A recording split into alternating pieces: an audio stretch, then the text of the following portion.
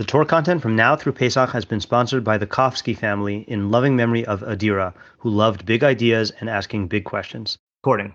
Okay, so we are continuing on in Perek Chaf, Lam Nateif Mizmor LeDavid. We did the translation and the Radak last time. So what I'm going to do is reread pasuk by pasuk, and then we got Avi Kessler. Okay. And then I'm going to reread pasuk by pasuk, and then just recap the essential stuff we got from the Radak, and then we'll get to work on what the main idea is. Okay. Lam Naseif Mizmor LeDavid. So I translated as "For He Who Grants Victory," a psalm for David. Okay. So this is tefillah that either his soldiers were mispalo for him to succeed, or the people in the nation were mispalo for him to succeed in war. Okay, this is seems to be unanimous that this is about war. Hashem will answer you. May Hashem answer you on the day of distress. May the name of the God of Yaakov strengthen you. Okay. And Radak just said Yaakov because he's the one who suffered the most of the Avos. Yishlach Ezracha Mikodesh. May your help be sent from the holy, which Radak says is referring to the Aron HaKodesh because that's where the Shekhinah is. Umitzion Yisadaka, and may it come from Tzion, which is where the Aron is. Okay. Yizkor Kol Michosecha V'Lascha Yidashene Sela. Which the Radak translated as "May he favor your menachos and accept the burning of your olah offerings." There we said it was because they brought olos and menachos prior to going to war so that God would help them succeed. Yitan l'chachil v'avecha v'chol atzascha yemale. May he grant you in accordance with your heart, and may he fulfill all your counsels. So initially we thought that was kind of an audacious request. May he fulfill all your desires, but then the Radak said it's may he fulfill all your desires in war. Meaning to defeat your enemy. And same thing with all of your Eitzah in war. So he limited it to the context. May we sing at your salvation, and with the name of our God, we will raise a banner. May Hashem fulfill all your requests. Again, same thing, all your requests is in war. Okay, then we had our pivot, okay, which we said is pretty unanimous, unless you want to say that Vav is in past tense also. Zion says, Ata yadati ki Hoshea Hashem Meshicho. Now I have known that Hashem saved his anointed one, which is David. Ya'anehu mishemei kacho bigros yeshan yamino. He answered him from the heavens of his holiness with the mighty acts of his right hand. So there we just said that this seems to be after the victory. We've seen the victory. And then Radak takes it one step further, that beforehand they didn't know that God would save, and they didn't know that David HaMelech was the anointed one because they thought that his chait would cause Hashem to not favor him. But once you see this miraculous victory, then you're like, oh, clearly Hashem did help, and that means David is the anointed one. So the Radak and Ibn Ezra put the word trust in there. These trust in their chariots. These people trust in their horses. These, presumably it's talking about the enemies. But we will invoke the name of Hashem, our God, meaning we trust in Hashem, the Shem Hashem. Tes. They slump and they fall. They slump and they fall, but we get up and are strengthened or prevail. Hashem Hoshea Hamelch Yanin Yomkrinu. Radak says that's Hashem Hoshea Hamelch Yanin Yomkrinu is what they would cry out when they're in war. Hashem saves, the king will answer us on the day we call. Okay, so we had a lot of particular questions, but the major questions were what is the major question is the question we always try to answer. What's the unity of the two halves? Topic-wise, it's unified, but when you're reciting it, the first half seems to be a desperate plea to Hashem to help you in a state of war or in time of war. Second half is saying that Hashem already saved you. We decided not to wait after we waited 5 minutes. I wasn't okay. Yeah. I thought you went. Let me just go get my dinner. Okay, fine. Okay, yeah, that's okay. We were So we just reviewed the facts. Oh yeah, sure. Thank you. Yeah. So we just reviewed the facts. Right. So the clash in the tenses makes it difficult because when are you saying this? If this is what they were, if the whole thing is what they were mispalel, why midway are they switching to past tense, saying that God has saved David as if the tefillos were successful? Are they talking about this battle that we're going into now, or are they talking about prior battles? If it's talking about this battle we're going into now, then success has not happened yet. And if you're talking about prior battles, then like, how does that connect to the request that you're saying now? Okay. So just to review our method, in addition to the pivot method, the Adler's 4 questions, which I have on the source sheet there. What is the parak saying as a whole? What's the main idea? That's going to be our first task. Okay. Our second task is out of Adler's order, which is the parak true in whole or in part? Okay. So for example, let's say here, the implication of the second half is that kind of all you need is the Shem Hashem and you're going to succeed. Is that really true? And then question number 4 is what of it? What are we supposed to get out of this? Actually, we typically go 1, 4, 2, 3, right? So what do we get out of it? And then the question, which we'll do if we have time, is how do all the individual pesukim fit into the main idea? Okay. So anyone have any ideas? I was going to say, I don't know what the whole parak is about. Yeah. Well, the advantage we have, by the way, for this one, unlike other ones we've done last year, is sometimes we can't even figure out the subject of the parak. Here we know the subject. It's going to war. And we know that it has to do with them praying for David. So the subject we know, but the idea of this bakasha to like hoda'ah, that's the part that is tripping us up. Right. Yeah. I guess it's like a...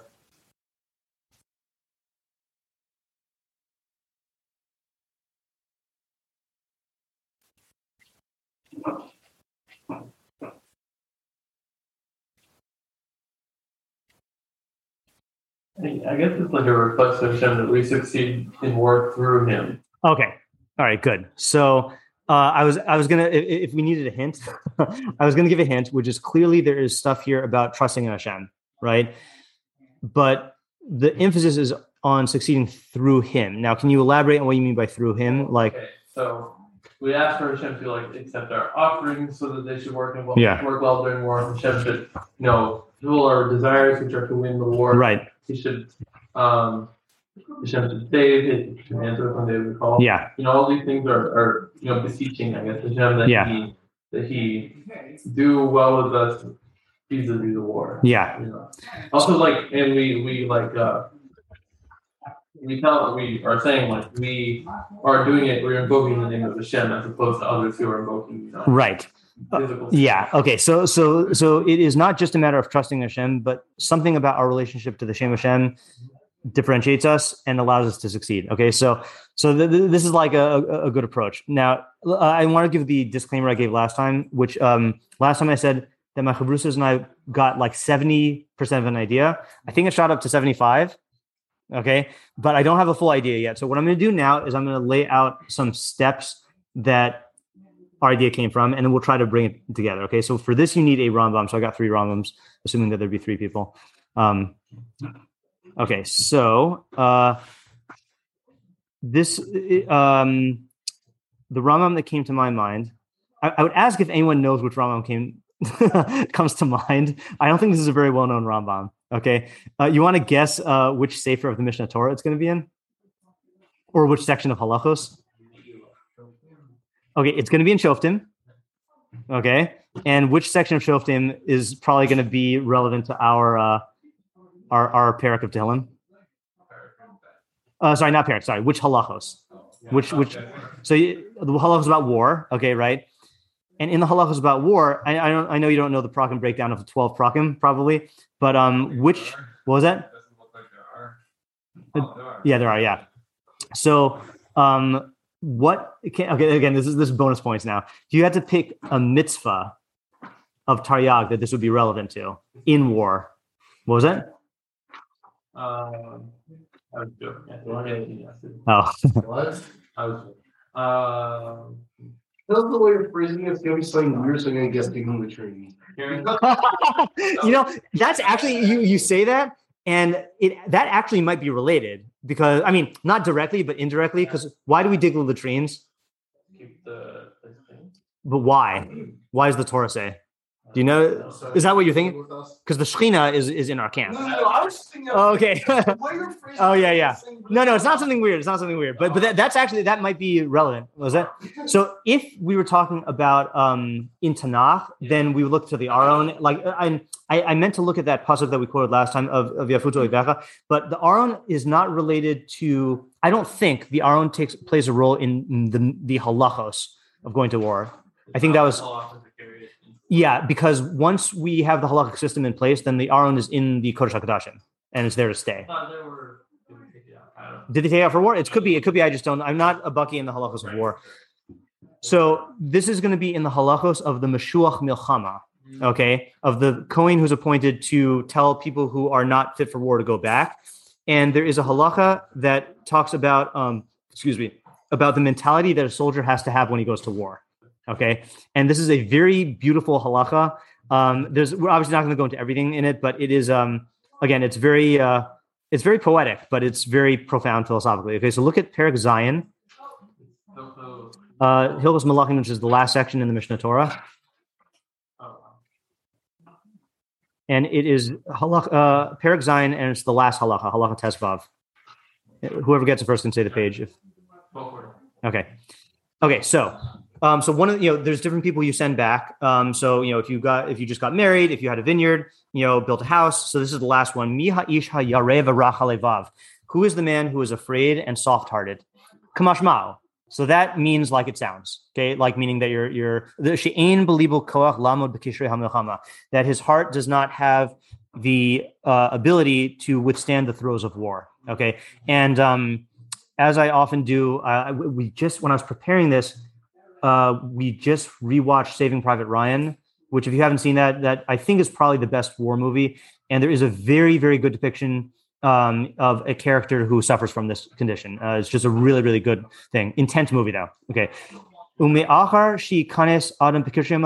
this is the thing. Once a person enters into the throes of war, Yishayin al mikveh Yisrael umoshio be'estara. He should lean upon or rely upon the hope of Israel and the Savior at the time of Tzara, okay, which most certainly comes from either our perek literally or similar psukim in Tehillim that are like that, right? The Savior at the time of the Tzara.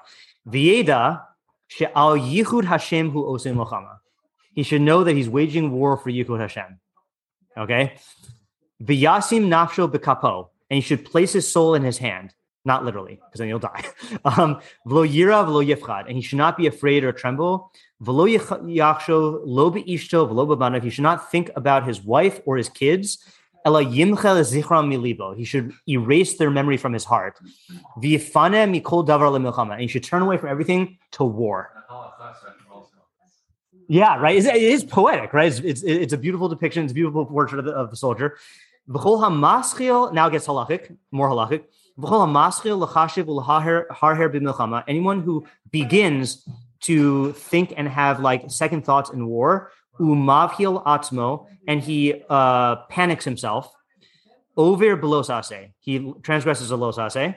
Okay, shenamar al yirach levavchem al tiruuv al tachbzub al tarsub miptam. For lashonos, don't be soft-hearted, don't be afraid, don't be panicked, and don't recoil before them. Okay, so then that's actual losase. Okay, below od. Okay, and it goes on. Now, this part is not necessarily related, but I want to read it just to see the sequence. Below od. Not only that, ela shekol demei Yisrael tulin b'tzavaro. All the blood of Israel is hanging on his neck. Okay, yeah. V'im lo nitzach v'lo asa milchama b'chol libo v'chol nafsho. And if he did not wage strive for victory or wage war with all his heart and all his soul, which, by the way, reminds you of b'chol libo v'chol nafsho. Yeah, right? So, these are Avas Hashem terms, which are important here. It's like he murdered everyone. Okay? Shneimar, as it says, V'lo yimas es levav echav kil vavo. It says he shouldn't melt the heart of his brethren like his own heart. V'hari meforsh b'Kabbalah, Arur oseh melechas Hashem ramiyah, v'arur moneach harbo midam. It says in Yirmiyahu, cursed is the one who makes the work of Hashem, or who's lazy in the work of Hashem, and cursed is the one who withholds his sword from blood. Okay, so, yeah, David? No, sorry, I'll say that first. Oh, yeah. Just we'll do one paragraph just to get the full picture. Yeah. So that's the guy who's doing war badly. But then he says, anyone who wages war with all his heart without fear, okay, and his intention is to sanctify the name alone, which, by the way, that's not a contradiction to what he said, that he's waging war for Yichud Hashem, because obviously it's the same thing, but you want to make it's not like he's waging war for Yichud Hashem in his own mind. It's Kiddush Shemo Hagadol is spreading Yichud Hashem in the world, right? Establishing it in the world. So if he does that, Muvtach lo shelo yimtza nezek, he's promised that he will not be harmed. V'lo tagio ra, and he will not suffer any evil. V'yibane lo bayis nachon b'Yisrael, he will build a firm house in Israel. V'yizke lo ulevanav ad olam, and he will merit for himself and his kids forever. V'yizke l'chai olam haba, and you even get olam haba. Shneimar, as it says, ki asa aso yaseh ad Hashem la'adoni bayis neman. Hashem will certainly make for my Lord a firm house. Ki milchamos ad Hashem adoni nelcham. My Lord wages the wars of Hashem. V'ra'a lo timate b'cha. Evil will not be found in you, mi'amecha, in all of your days. V'yisa nefesh adoni tzura b'tzura chaim es ad Hashem elokecha. And the soul of my Lord will be bound up in the bundle of life with Hashem elokecha. Yeah. Great Rambam, right? Yeah. Okay, so what was your question? Or observation? Yeah. Sure. Well, two thoughts. Yeah. One, it sounds like it has a lot of similar versions to the parak of Allah. Yes. Yes, I was thinking the same thing. Yeah. A lot like that. And I also have a thought on the parak, but it sounds like a very general. Sure. Before you do that, I just want to read one pasuk from the parak that you mentioned, which I think is very, very. I mean, there's all the stuff about not being harmed, but I think there is. I'm not going to say what I'm looking for unless I find it. Yeah. So when it says at the end why he gets protected, kivi chashak va'afaltehu, because in you, kivi in me. Wait, in me? Oh, sorry. This is Hashem talking. Okay, Hashem says, in me is his yearning. This guy's yearning. Va'afaltehu, and I will save him. Asa gavehu ki yada shemi. I will exalt him because he knew my name, which is exactly the phrase in our pasuk. Yisagevcha Hashem el Yaakov. Right, so it is the same mechanism. Okay, so that's a good call. I should have actually looked there in preparing. Yeah. All right. What was the other thing you were saying? Okay, actually, before the Talmud parak. Yeah. It seems to have as far as the idea of what to be going to war. Yeah. It seems to just also have what is the purpose of your life perspective? Yes. There. Yeah. Of definitely the question of people being concerned about death or just not caring about dying and the two different sides of that.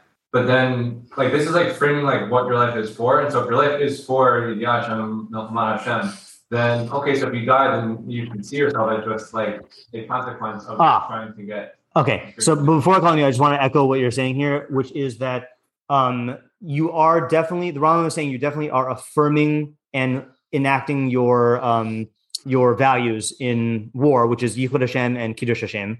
And if you die, okay, now you're going to have, okay, so this is the question here, okay? When we say that you are not going to suffer harm, what does that mean, right?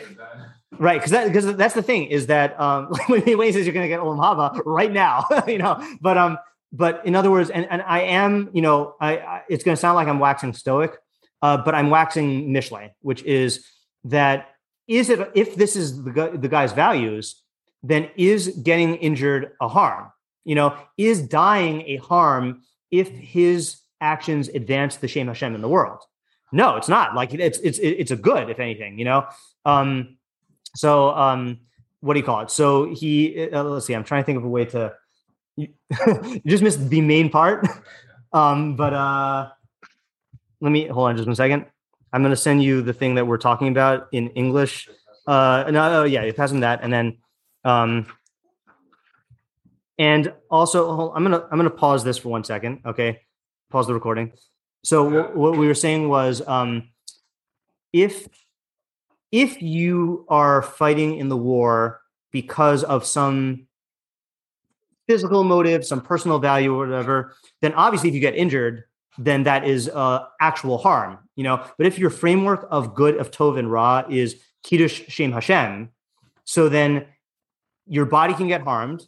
And it's definitely not something you want, but that's not a Ra because The only Ra would be if the Shem Hashem was compromised. And your actions, you're doing everything you can to advance the Shem Hashem and Yichud Hashem in the world. So that's not a harm. And even if you die, then that's not a Ra. It is a loss in the sense that you lost your life, but it's not a Ra. Yeah. They expect you like saying that you kill with you have to like your children. I guess you're killing people, which just remember saying realize about this that if you do not say the Yahweh Yahweh, it's not mitzvah. In the sense, if you say "do not flee," it's not a Yahweh Yahweh. It's not. Okay, that's an interesting perspective. Applying Yahweh Yahweh to that, yeah, yeah. You know what I'm saying? Because if you say, "Oh, you can't flee unless you're gonna die," right? Yeah. That reminds me, by the way, one thing that we this puts a different spin on sending away people who are cowardly, right? Because it's not just a practical thing that we send them away if they're cowardly. We're also trying to filter out people who are like not even in the parsha of having these values of fighting war for Yichud Hashem, you know? So like, and you can imagine also like, you know, the, like a good example of this, Lahavdil, is like okay, actually, I don't know if this is a good example. Hold on. No, yeah, I'm not going to say the example because I don't know if it's factually true. Yeah.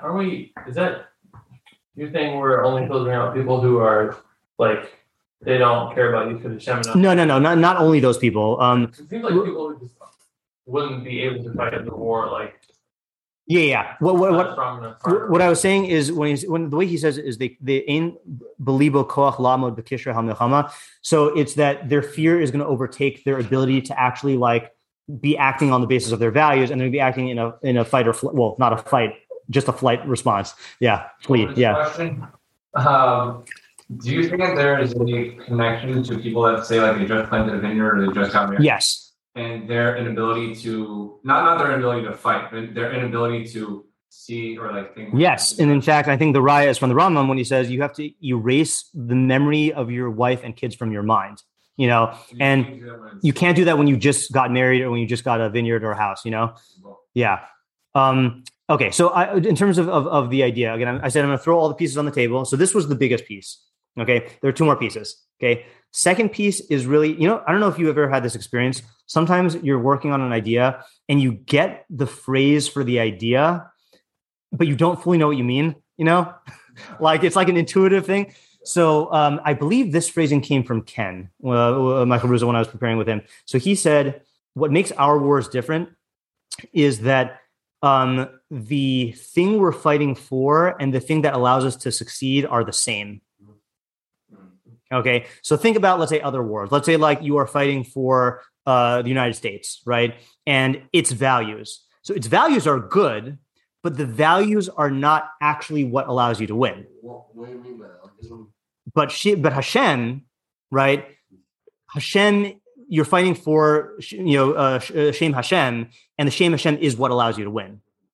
Now, I don't know what that means. That's what we have to unpack, you know. But that's the move. Yeah. It's like the classic like hero archetype. It's like you're going after like the maiden in the tower or whatever. Yeah.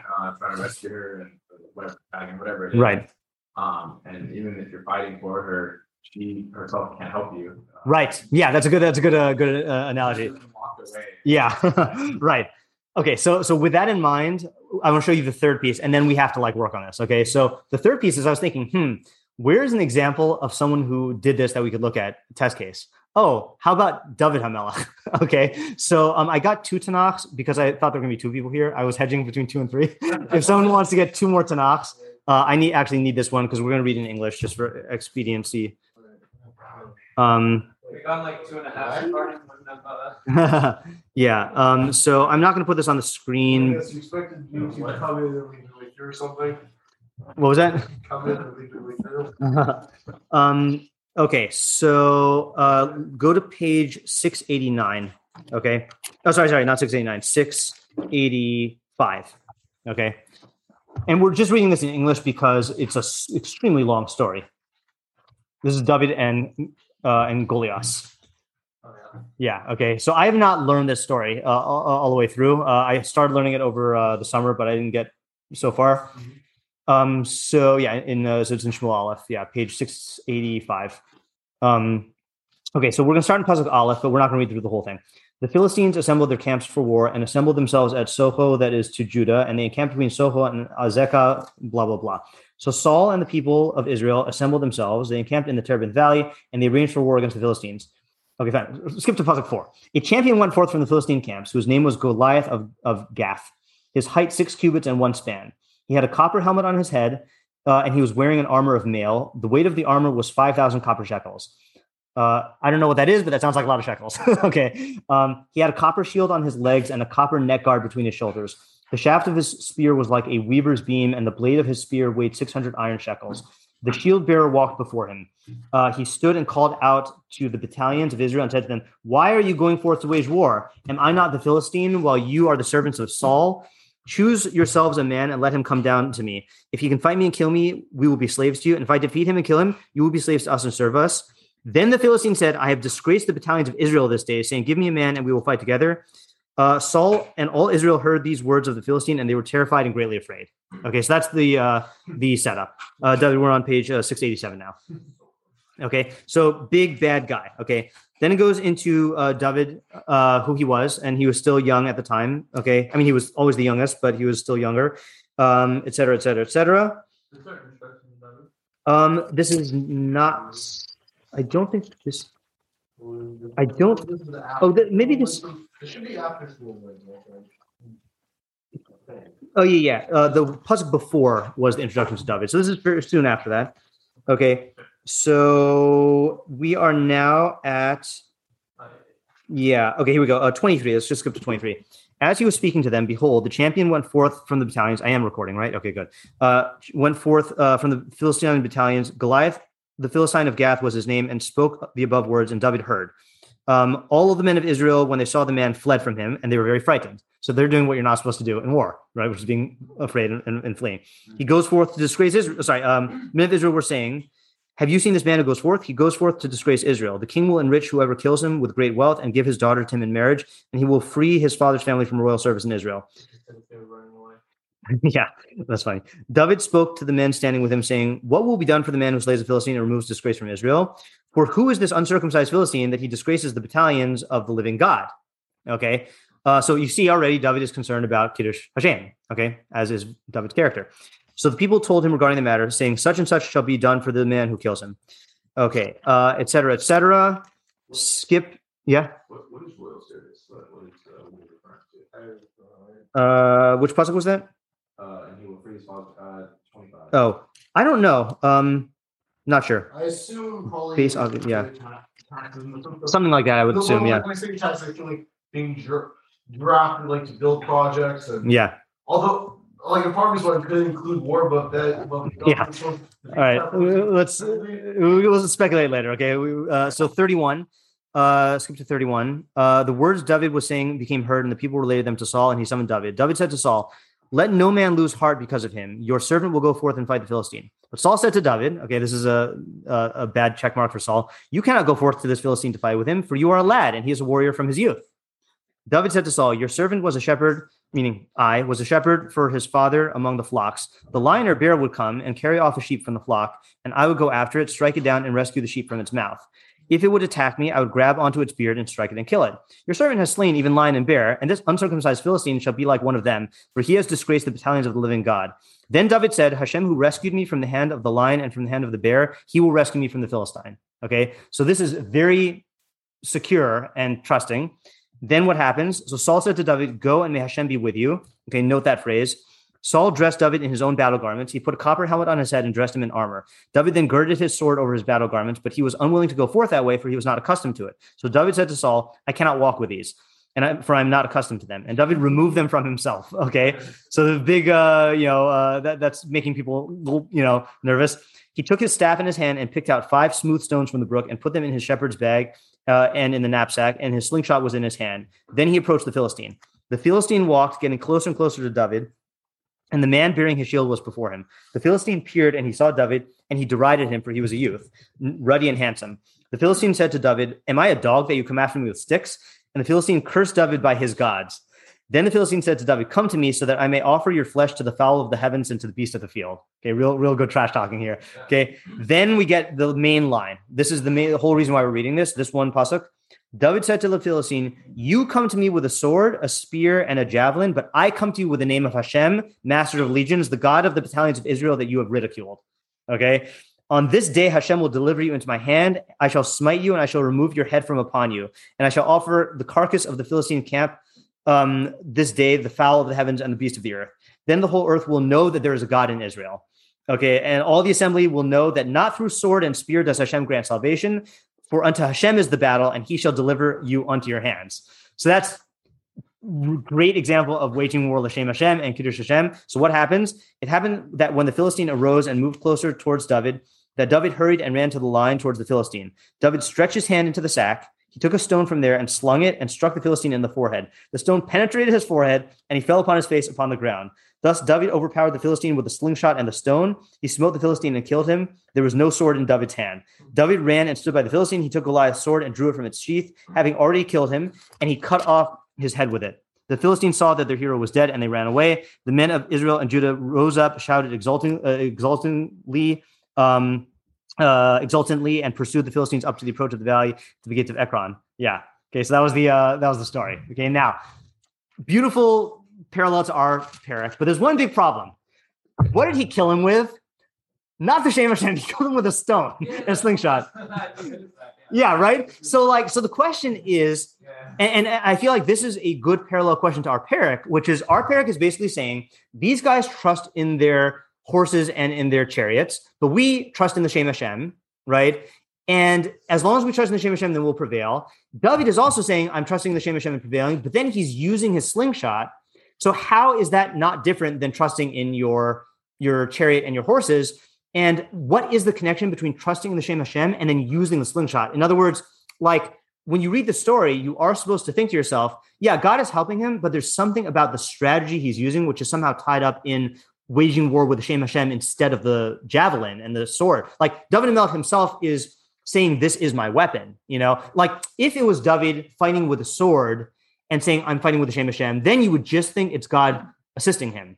But there's something about the strategy he's using and then shedding all of his armor, It's like, that's the thing that we're having a hard time figuring out. Yeah. I don't know exactly what it is, but part of it is, I think that David is sort of scoring like the normal, way that a warrior goes into battle, and he's doing what he knows is the best way for him to do it. Yeah. Using his chakma to. Okay. Okay, good. So I told you to have in mind the Shaul statement that may Hashem be with you, right? So all right, this is the real test of who's paying attention for Shnai Mikra. Okay. How does Onkelos always translate that Hashem is with you?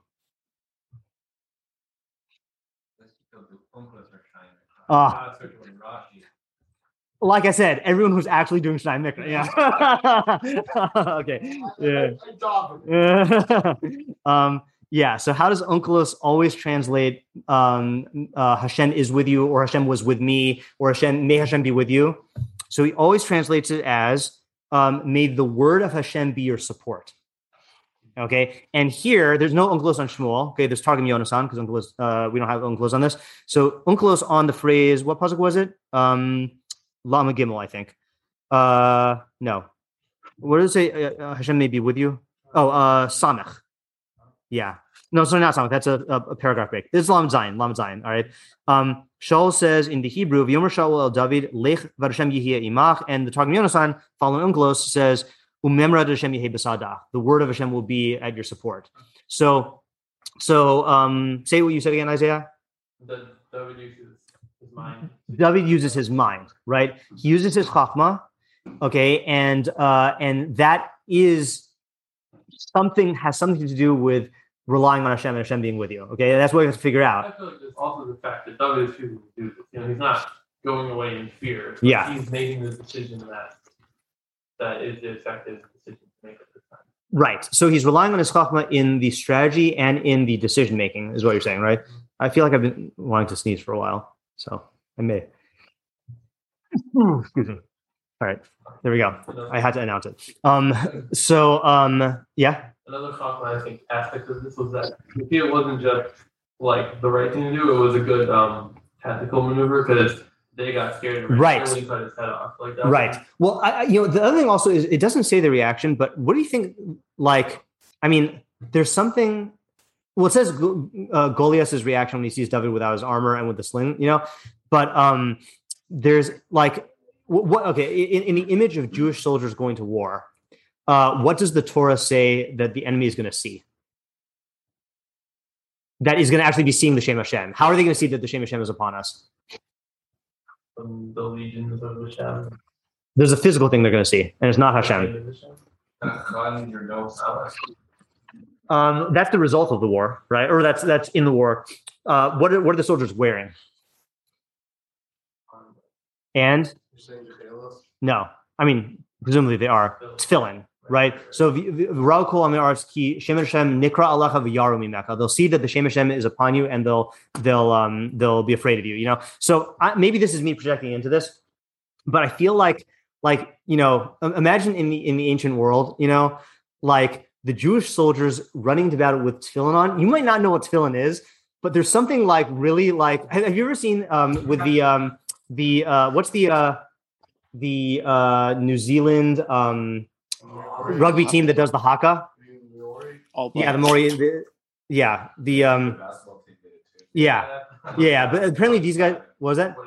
Oh, okay. I'm gonna show you a video, not now, but it's this Maori tribal dance that they do, and it is extremely like mystically intimidating. Like it's just so like I feel like there's got to have been an effect of that going with tefillin and like and knowing what Israel stands for.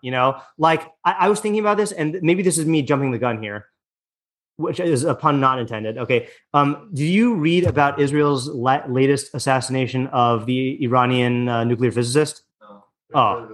Oh, okay. So I'm not going to do it justice, okay? But you should read about it. So what happened was, Israel has been like sabotaging Iran's like nuclear program for a while, right?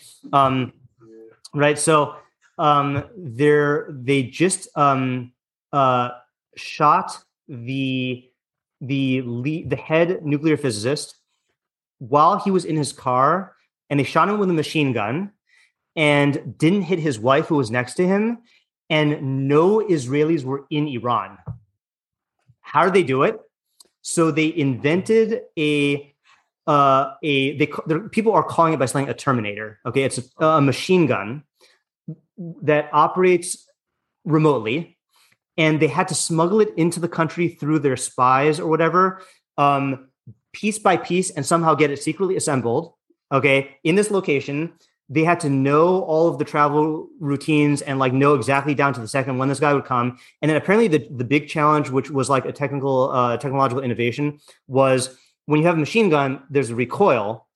And when you're that far away, I guess it was really, really far away, then it messes up the aim. And I guess if you have a human, then presumably the human through training learns how to account for that.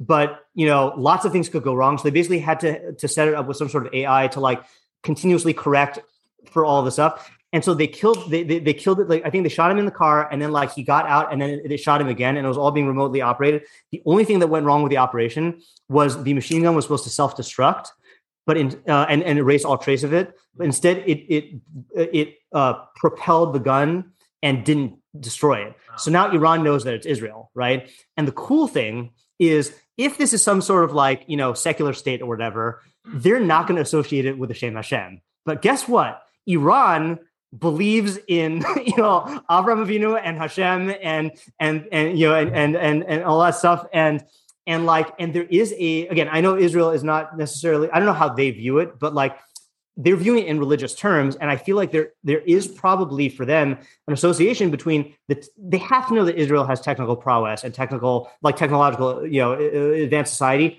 There has to be the nations will say, what's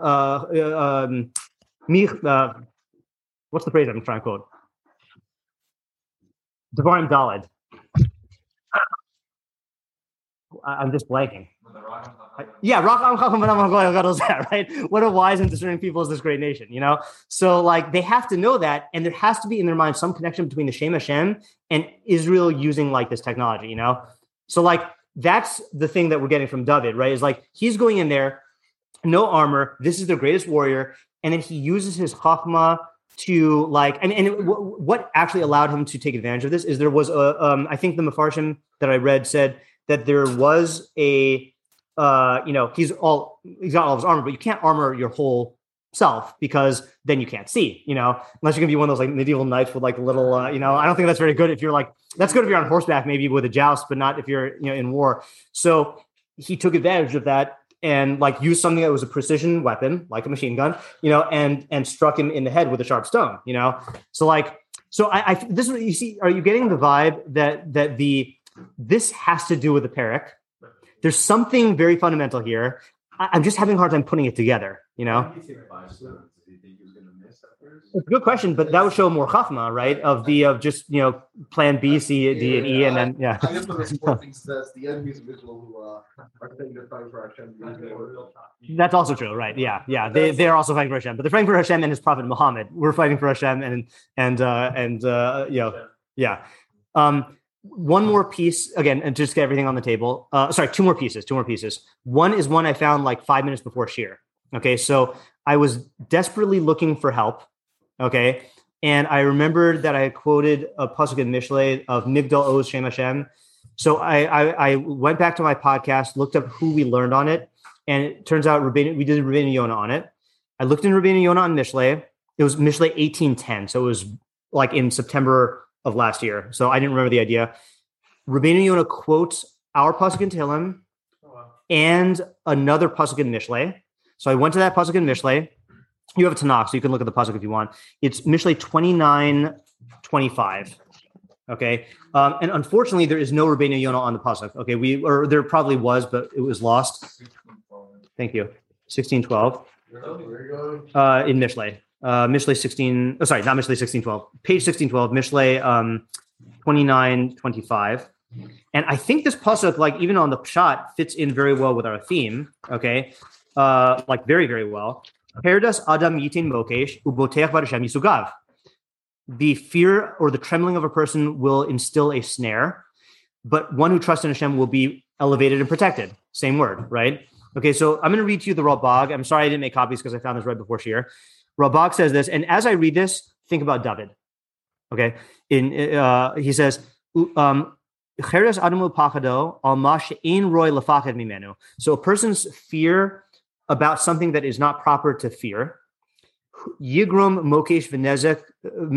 It will cause him a snare and harm. Okay, so if you're afraid of something that's not supposed to be, you're not, worthy to be afraid of.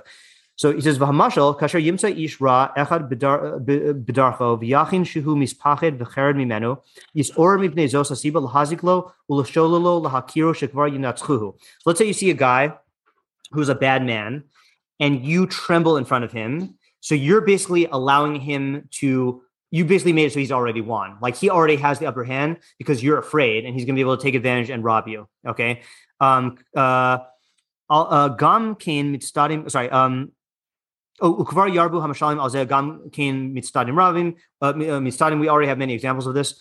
Acherim. Mizula said. Besides this, but the person who trusts in Hashem, ve'eno mispachin midavar be'otem bitchono b'Hashem, and he's not afraid of something due to his strong trust in Hashem.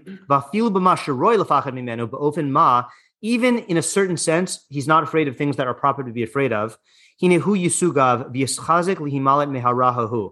will be protected and strengthened to escape from that harm. But then he gives a different example from David, which I don't know the story. This is, if anyone can fill in the details. But David, he's chazik be'Elokav, lirdov achrei hagedud asher sarfu tzikleg. So I don't know the case of David with Tzikleg. I know Tzikleg was a place, and then Chizkiah and Sancheiriv was the whole Assyrian army was gathered outside, and that, yeah, I figured you know that, and that was the one where the angel of Hashem struck the entire Assyrian camp and killed them, right? And that I think you could even look that up on Wikipedia. That I think even historians say something happened that destroyed the entire Syrian army. Yeah, the Syrian records basically their course victims. The Jewish records, right? Yeah, Jewish records. The Syrians took everything. Yerushalayim was saved. Right. The Syrian records. We took everything but Yerushalayim massacre. Right. So both of these were cases where where again, I don't know what this case of David was, but let's say our case of David, Goliath, and Chizkiyahu, like facing the entire Assyrian army.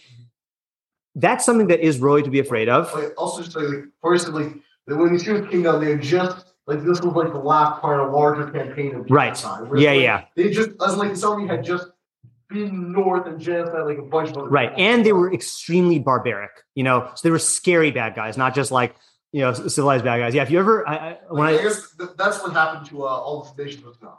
Yeah, many of them. Yeah. If you want to look at it, type in. I think if you search for Assyrian barbaric, you'll find a lot of their barbaric practices. Like I don't. This is not exactly them, but they were the types of people who like made head pyramids of stuff like that. Like really scary stuff. So both of these are cases where like you have someone who knows, number one, I'm fighting for what's true, for the only thing that is really good in this world, which is Yedias Hashem, and God has promised the nation that the Shem Hashem will prevail. Okay, and I'm throwing all of my heart and soul into it. I'm not being distracted by personal things. So there's also a psychological advantage that you get. And there's whatever hashgacha you get. For someone like David, he actually has hashgacha pratis. For other people, it's not necessarily the case. And that was one thing that Rabbeinu Yonah said in that pasuk in Mishlei. He says, trusting the Shem Hashem means one thing for tzaddikim and another thing for the Hamon, which I think is alluding to these ideas that for the tzaddik, you get actual hashgacha pratis, intervention. For the average person, you get stuff like what we're talking about, which is real. It's just not like necessarily that God's going to intervene and change the laws of nature. So the stuff we were talking about, I think this was like right before you walked in, is that it has to do with what your value system is. So, and that's how you're going to define harm and success. So if your value system is, I want to get back home to my vineyard, so I can make wine, and then like you get injured in war. So now that's a real bad, because now you've lost your livelihood, But if your only value is Kiddush Hashem, so then it's true that you would prefer to not get injured in war, but Kiddush Hashem is not being harmed. In other words, you are doing everything that's in your power to advance the value of Kiddush Hashem in the world. And even if you lose this particular battle, which has happened, you are fighting for Kiddush Hashem, and as you're doing everything in your power for something that is objectively good. And if it's outside of your control that you suffer bodily injury, nothing bad happened. You didn't make any bad decisions, and the area by which we measure good and bad was not touched. Your Yedias Hashem is still intact, etc. Okay. So that was one more piece, and then we have one last piece. Okay, last piece. Going back to the parak and the pivot point.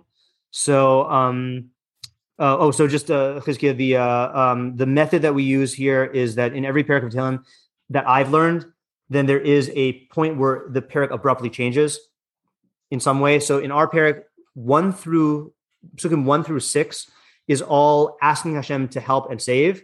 And then 7 through 10 is all in the past tense, Hashem has granted victory. Okay. So we're trying to figure out we're trying to figure out the pivot. So I'm going to give a mashal. Okay. And this is a real question.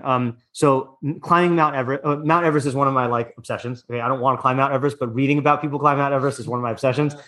How do most people on Everest who die? How do they die? They got lost in the furthest, right? Backlogs? No. Okay, so let me be more specific. There are lots of particular causes of death, like from an autopsy, but when do they die? Probably near like the choke point where it's like only one person can cross at a time. That is a good guess, but no. Oxygen. Close. Yeah, what do you say, Shimon? Lack of oxygen from altitude. That is a big cause, but it's on the way down. Okay, because what happens is they are so intent on summiting, right? Because that's their whole goal, that they will often overextend themselves and either use up oxygen or not consume, there's. Okay. I was gonna say I gotta talk. Yeah. So there's in Everest there is a place. I forgot what elevation. I think it's above 24,000 feet, called the death zone, where your body literally just starts consuming its own organs for sustenance, and you can't digest anything. So if you're in the death zone for too long, guess what happens? You die. So the skilled Everest guides will make sure, like, there's many skilled Everest guides that when they see that their client is like on the way up and they're about to summit, they'll say, no, you have to come back now, because if you go up there, you won't be able to make it back down. Okay, so that's the mashal. The nimshal is, it's very easy to relate to turning to Hashem before the war and when you're going to war. Okay, and say, because you recognize you're in a state of vulnerability, and you have to turn to Hashem for success. The danger is after you've won the war, you attribute the victory to your own self. And if you do that, that is going to wreck your relationship with Hashem. And that's going to wreck your bitachon. That's going to wreck your value system. So my theory, and again, this is only a theory, is even though we say this before war, we're kind of so in the first half is actual tefillah to Hashem. Second half, we're kind of rehearsing how we're going to relate to the victory when it happens, so that we don't fall into the pitfall. And by doing that, we make ourselves more roi for God to help us in the actual war. Yeah, David? Shatan Zahar is making this like more real to us in tefillah. Yeah. Insofar as like the daily wars that we have, like everything we like go about for daily life, like I was just thinking when you were saying it, like very much I did Dr. Zizak in my head. Of like certain things are like, everything we do, like, like all this that. Yeah. Oh, okay, good. So just this is a teaser for. I think we are going to have one. I would like to have one more session on this on Tuesday to try to tie it together. But I asked. Okay, there's a Facebook group that has people who are like specialized in tefillah, and it's called Passages of Right, which I think is a nice little pun. Instead of right's a passage. But so I asked one of the guys who's like one of the researchers there or whatever, and he said, he quoted me an Acharon who says that we say this for Parnasa. Okay. And I asked if that came from any earlier source than this one Acharon, but I was thinking, if you're going to say that, it's got to be something with the challenges and uncertainties that you're about to go into the day after Shacharis, which is why this is part of the Tachanunim after Shacharis. So I think that your intuition has merit there. Yeah. Okay. So let's have this plan. Let it roll around. Okay. We're going to say it probably a couple times before Tuesday, and then we'll try to wrap it up on Tuesday. And then there was a request by Chaim, which I would like to do next week also, to revisit the topic of what are we doing when we have bakashos to God. Okay. So I'd like to do that. There was a chat. Hold on a second, which I never see the chats. Yeah. Okay. All right. Have a good night, everybody. Yep. All right. Thank you. If you've gained from what you've learned here today, please consider contributing to my Patreon at www.patreon.com/Rabbi Shnei Weiss. Alternatively, if you would like to make a direct contribution to the Rabbi Shnei Weiss Torah Content Fund, my Venmo is at Matt-Shnei Weiss, and my Zelle/Chase QuickPay and PayPal are mattschneiweiss@gmail.com. Even a small contribution goes a long way to covering the cost of my podcast and will provide me with the financial freedom to produce even more Torah content for you. If you would like to sponsor an article, shir, or podcast episode, or if you are interested in enlisting my services as a teacher or tutor, you can reach me at rabbischneiweiss@gmail.com. Thank you to my listeners for listening, thank you to my readers for reading, and thank you to my supporters for supporting my efforts to make Torah ideas available and accessible to everyone.